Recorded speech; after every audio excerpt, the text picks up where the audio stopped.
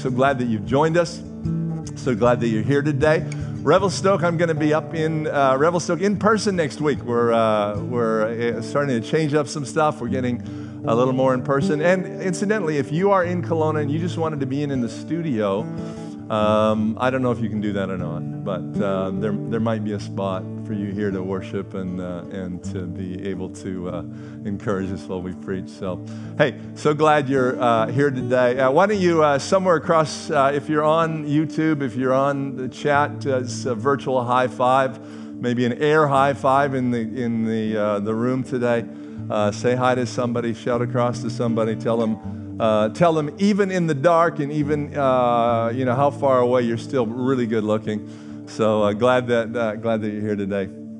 Hey, we are so thankful for our tech team and guys that are always working in our locations and here in the studio to make sure we get this all put together and make this all happen in this place. Do I need a chair? Oh, somebody's giving. No, I'm good. I don't need a chair. I'm good.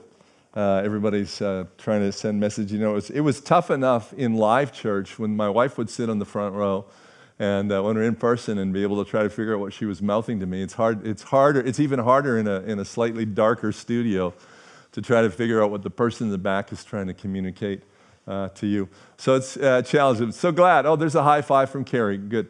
And anybody else on there, just this, high five, glad to see you. Listen, I've been thinking about something. I'm in my camo this morning. My wife decided it was camo day today, and I'm not sure exactly what that means, except my wife, she bought it for me for hunting season. And I didn't wear it in hunting season. Hunting season has been a total disappointment this year. I haven't managed to catch anything or see anything, hardly see anything, and I know others of you are the same. But this is my hunting season thing, and I heard this story. You might there's a bunch of friends that they went deer hunting, and they decided to break up into groups of two, and so they went out during the day in groups of two. And one night, this one guy comes back and he's packing this 6-point muley deer, and he's packing it back, and his friends say, "Where's Harry? Where's your partner?" And the guy says, "Oh, Harry's had a stroke or something. He's about 2 miles back, 2 kilometers up the hill." And he said, "I left him there." And he said, "Why did you leave Harry there?" He said, "Because I figured nobody would steal Harry." Groan. All right, it was groan. I want to talk today about priorities. I want to talk today about priorities this morning. And priorities are really an important thing in life. In fact, if you want to know the secret sauce to being successful in life, the secret sauce, the real mystery to being doing really well in life, it all comes down to priorities. And we all have priorities. We all have things that we prioritize in our life. But the key to life and success in life is having just the right priorities in our life. And what is our first priority, the things that are most important? I wish that I had been told, or at least had learned and understood a really important lesson when I was a little bit younger. I wish that I'd understood. I grew up, or I came into adulthood believing that I could do anything. And that's an incredibly good belief. That's an important belief to have, that believing you can do anything, that you can accomplish all sorts of things. And I felt very much like I could do anything, and that's important. But the lesson that I wish that I had grasped and understood early on is that although I could do anything, I can't do everything. Scripture tells us that we can do all things through Christ who strengthens us. We can do anything, we can do all things, but we can't do everything. In order to do the most important things, we have to prioritize.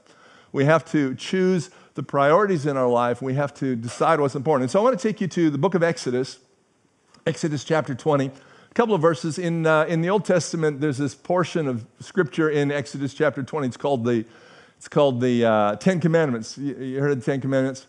And this is one of the Ten Commandments. In fact, it's kind of the one that ties it all together. And it says in Exodus 20, verse 2 to 3, "I am the Lord your God who rescued you from the land of Egypt, the place of your slavery. You must not have any other God before me, any other God but me." And when we have, what God is saying, He said, if you want your life to do well, you've got to get the priority. We've got to get God as our first priority. So I want to talk about first priority today, and I want us to just think about a couple of things. I want you to ask yourself some questions today. I want you to ask yourself some things about your priorities in your life, especially as it relates to God in your life. Because if we don't get the right things in the right place, everything in our life is out of order, and we don't succeed because we don't have the right things in the right place. And so the first question I want to ask you today as we're thinking about this, is God your first priority? The first thing is, what challenges God for first place in your life? I want you to just think about it. If you're writing down, write down what challenges God, and take the time to write down that list and begin to think about what are the things that challenge God for first place in your life. Does God have first place in your life? Here's what God says to Solomon. King Solomon, considered in his time the wisest man in the world. In 1 Chronicles chapter 28, verse 9, says, "And Solomon, my son, learn to know the God of your ancestors intimately. Worship and serve him with your whole heart and a willing mind. For the Lord sees every heart and knows every plan and thought. If you seek him, you'll find him. But if you forsake him, he'll reject you forever." That's a pretty strong statement. But here God's speaking to us, and he's saying, if you put God first in your life, if you prioritize God in your life, then everything else works together. Then, he knows the plans of your life. He knows your thoughts. And if you'll seek him, you'll find him.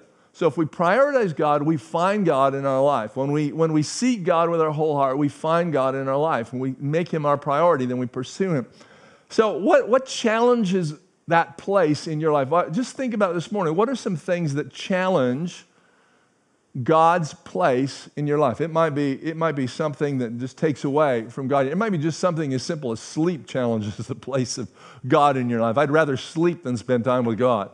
And there might be seasons in your life you need to sleep, and that's the place where God goes. I find it interesting because in Psalm 23 in the Lord's Prayer, it says, he restores my soul. He leads me beside still waters. It's when we prioritize God, God actually helps our soul get restored. Maybe it's our job. Maybe our job just takes us away from our relationship with God. Maybe it's friends. Maybe it's family that takes us away from our relationship with God. And just thinking about what kind of things challenge God for first place in your life. Whatever's first place in your life tends to be the thing that you think about most when you're in crisis.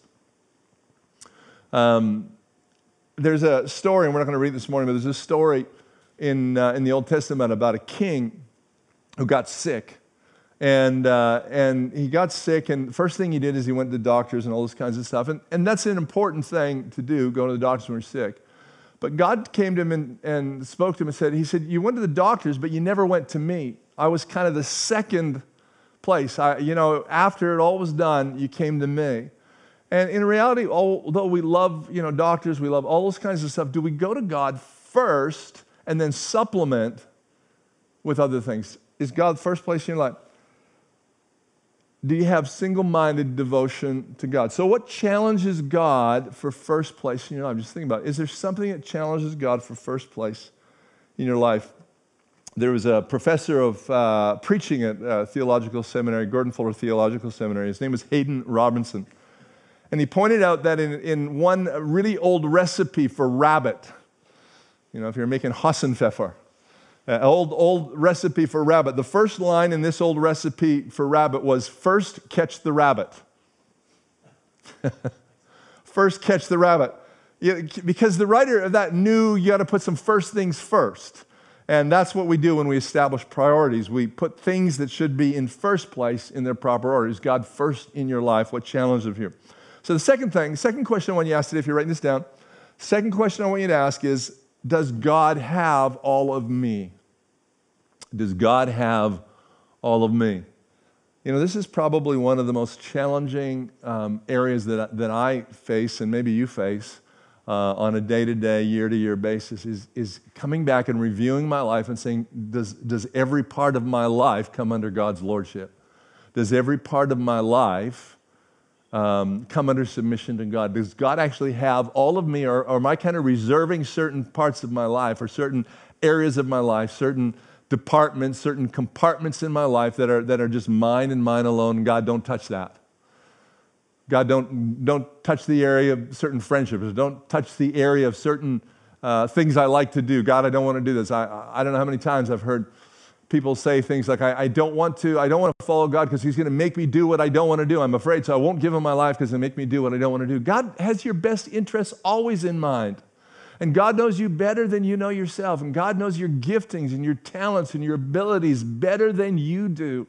And when you allow him to lead you, when you put him in the first place and you follow after him with your whole heart, you move into that place you're supposed to be. But when we kind of block off areas and we say, this God, you just can't have this. This isn't an area that you can have. This isn't an area that I'm really going to submit to you. This isn't an area that I really want you to have what he's saying.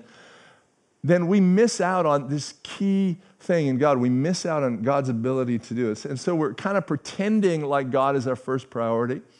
But in reality, God is not our first priority. In Ezekiel chapter 33, verse 31, Ezekiel 33, verse 31, it says, so my people come pretending to be sincere, and they sit before you. They listen to your words, but they have no intention of doing what you say. Their mouths are full of all lustful words, and their hearts seek only after money.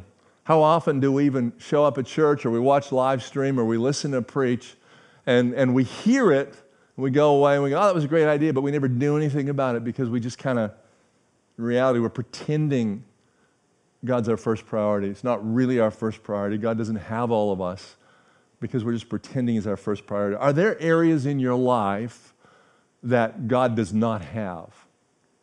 In fact, why don't we just stop right now? We're just going to stop. And right where you are, I want you just to pause. We're just going to close our eyes, and we're just going to pray right now. We're going to ask the Holy Spirit to speak to you, speak to me, speak to people that are listening, speak to all of us who are listening right now.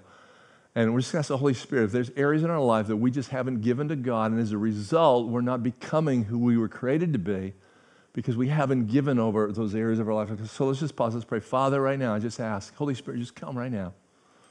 Lord, all across a location where we're watching right now, Father, and I just pray you'd speak to our heart. God, if there is an area in our life, areas in our life that we have not given to you, that we've not submitted to you, that we've not put under your lordship, that we're holding back from you, and as a result, we're not experiencing the fullness that you have for us. God, I pray right now, you just show us. Holy Spirit, just right now, show us. Show us what we need to just give back to you right now. We just need to determine to give back to you right now. Thank you, God. So if God spoke to you right now, I just want you to take the moment and say, okay, God, I give it to you. God, I return that back under you. Lord, I'm not going to hide that from you. I'm not going to keep that away from you. I'm going to give that to you. A lot of times we hide things from God because we don't want to hear what God's saying. We don't want to hear what God wants us to hear. It's the same reason we don't tell friends some things in our life, because we don't want to know what they think about it, because we know they're going to challenge us on us or something. So we're not going to pretend God has first priority, and we're going to submit those areas of our life to God. If God is really the author of your freedom, then your freedom is maintained by you letting God have all of you. You letting God have all of you. So that's the second thing. So the first thing we said is, is there anything or what challenges God for first place in your life? Second thing is, does God have all of my life? Does God have all of my life? Third thing, and we're just going to take a few minutes on this, is, are you obedient? Are you obedient? Here's what 2 Corinthians chapter 11, verse 3 says. Paul writes this. He says, I fear that somehow your pure and undivided devotion to Christ will become corrupted, just as Eve was deceived by the cunning ways of the serpent. You know, the only way to make sure that you're on the right route in life is by keeping and paying attention to the signs and continuing to follow the route that's in front of you. As soon as you say, I don't like this route, or I decided I'm not going to go this way, I'm not going to do this, I'm not going to turn in that direction, and you feel like you're better than the GPS, or you're better than the map, or you're better than the road signs, you know better. As soon as you do that, you get off track. It seems, it's almost like it's a truism today when we talk about it. It just seems so natural. When you're following directions to get someplace, the only way to get to that place is to follow directions. You just follow the directions. I'm following the directions, and I know I get there. Stop following the directions, I don't get there. And yet it's just that simple in our relationship with God. If I do what God says, I end up where I'm supposed to go. If I obey God, then I end up at the right destination. God created me to be a certain person. God created me to be fulfill a certain destiny. If I follow His directions, I'll get there. But we don't like this word obedient. Obedient has all these negative connotations. You're just an obedient person. It's almost like you're calling somebody down. It's like you're being, it's a slam against them. Or you're just an obedient. You just comply. Somehow there is more celebrity, or there's more. I don't even know what to say. It's just a better thing to be countercultural. Better thing to be against. Disobedient, civil disobedience is a better thing.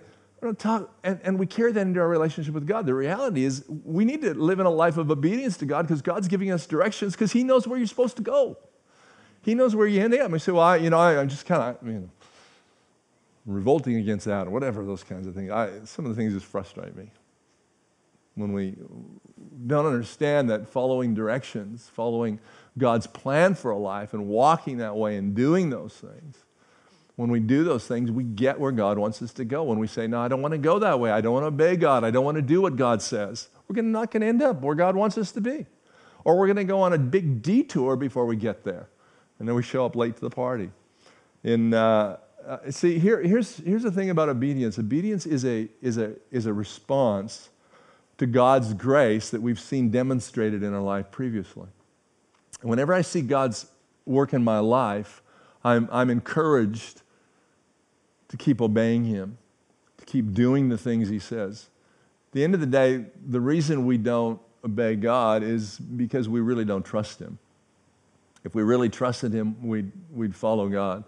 It's funny to me how many times I've had couples or a man and a wife talk about their fights that they've had when they were trying to get somewhere, and maybe the wife is, husband's driving, or maybe the wife's driving, husband's sitting in the passenger side, and somebody has the map, and they get so frustrated with each other because they don't trust the navigator. Well, then suddenly we get a GPS system in our car. We suddenly trust this GPS system better than the person next to us.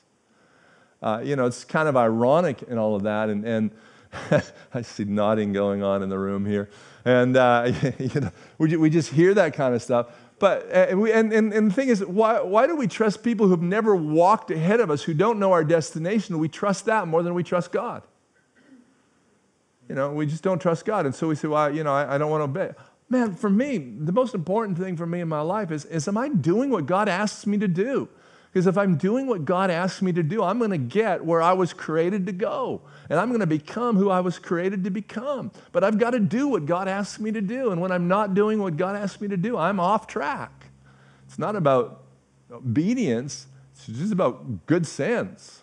It's just about being really practical and saying, I want to get where God created me to be. So I'm going to listen to that. I'm going to follow that and do that. So obedience is this real thing. Are you obedient?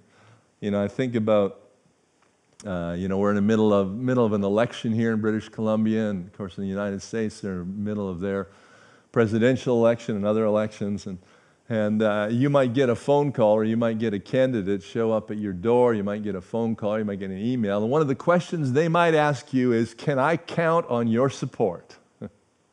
Can I count on your support? And sometimes I wonder if God doesn't come to us the same way. And just say, hey, can I actually count on your support? I'll be there for you, but will you be there for me? Will you do what I ask you to do? Will you stick with it and do it and accomplish this thing? Are you obedient? Are you obedient? So today we're talking about priorities. First priority. What's your first priority? What's your first priority in your life? If we're believers in Jesus, in fact, if we believe that God created us for a purpose, that God has a purpose for our life, and that we were born we were born to become something, that God knows our best. If we believe that, then the only way to succeed in our life is to make God our first priority. Maybe you're watching today and you actually don't have a relationship with God, and maybe you just haven't experienced a relationship with God before. And when I'm talking about obeying God, when I'm talking about priorities, things you're just not sure what they are because you haven't connected with God. Today, I'd love just to be able to pray for you. I just want to pray that God would come into your life, that you would have a relationship with Him. If you're watching today in a location, anywhere, watching online, and you just want a relationship with God, I want to pray for you this morning. Father, I pray in Jesus' name for every person watching that wants a relationship with you. God, I pray that you would meet them right there, right now, where they are, that you would come into their life, you would restore their sense of destiny, you would restore their belief, their faith in you, you would restore what the devil's tried to steal from them. And God, you would begin to lead them from this moment on. You'd begin to lead them in a path that takes them to the destiny to become the person they were created to be. In Jesus' name. Hey, if you prayed that prayer or you just agreed with that prayer this morning, we'd love to be able to help you on your journey and help you continue to walk in your destiny. We've got some resources for you. We'd like to help you out. And if you send the word, just text the word DECIDE, D-E-C-I-D-E, to the number on the screen, 778-760-3800. If you text that number, you're going to get a little link that comes back. We're just going to ask for a little bit of information, simply so that we can contact you, so that we can send you something and help you out with that. And we'd love to be able to do that, to resource you as you go forward.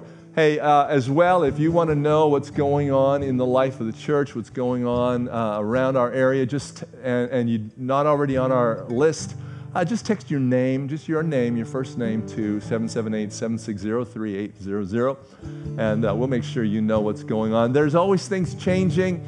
Right now, as I mentioned earlier, we're introducing as much as we can, trying to bring more live portions to our services and our gatherings around our region. We're getting closer to having a meeting location in Vernon again. So that's exciting. You should hear something about that in the next few weeks. And also, I'm going to be up in Revelstoke next Sunday morning. This Sunday, Pastor Josiah is preaching in the Grand 10 in Kelowna.